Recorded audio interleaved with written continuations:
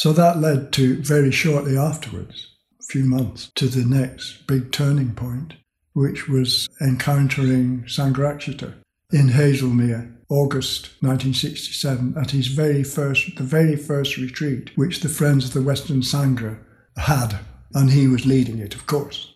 And I went there with my wife, and Stephen Parr was there. Bhante introduced us to a practice called the mindfulness of breathing, which, again, like the drug, blew my head off.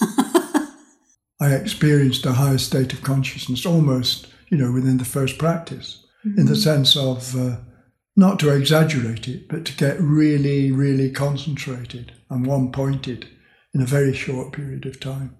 And I remember Bhante saying, I don't think it was on that retreat, it was a subsequent retreat. He said, this practice can lead you a very long way along the path. Always stuck in my mind, that. And it's always been a favourite practice of mine, the mindfulness of breathing. Although very shortly afterwards, I lost the beginner's mind, and it became rather uphill. But nevertheless, it was quite an important turning point, quite an enlightening moment in the lesser sense,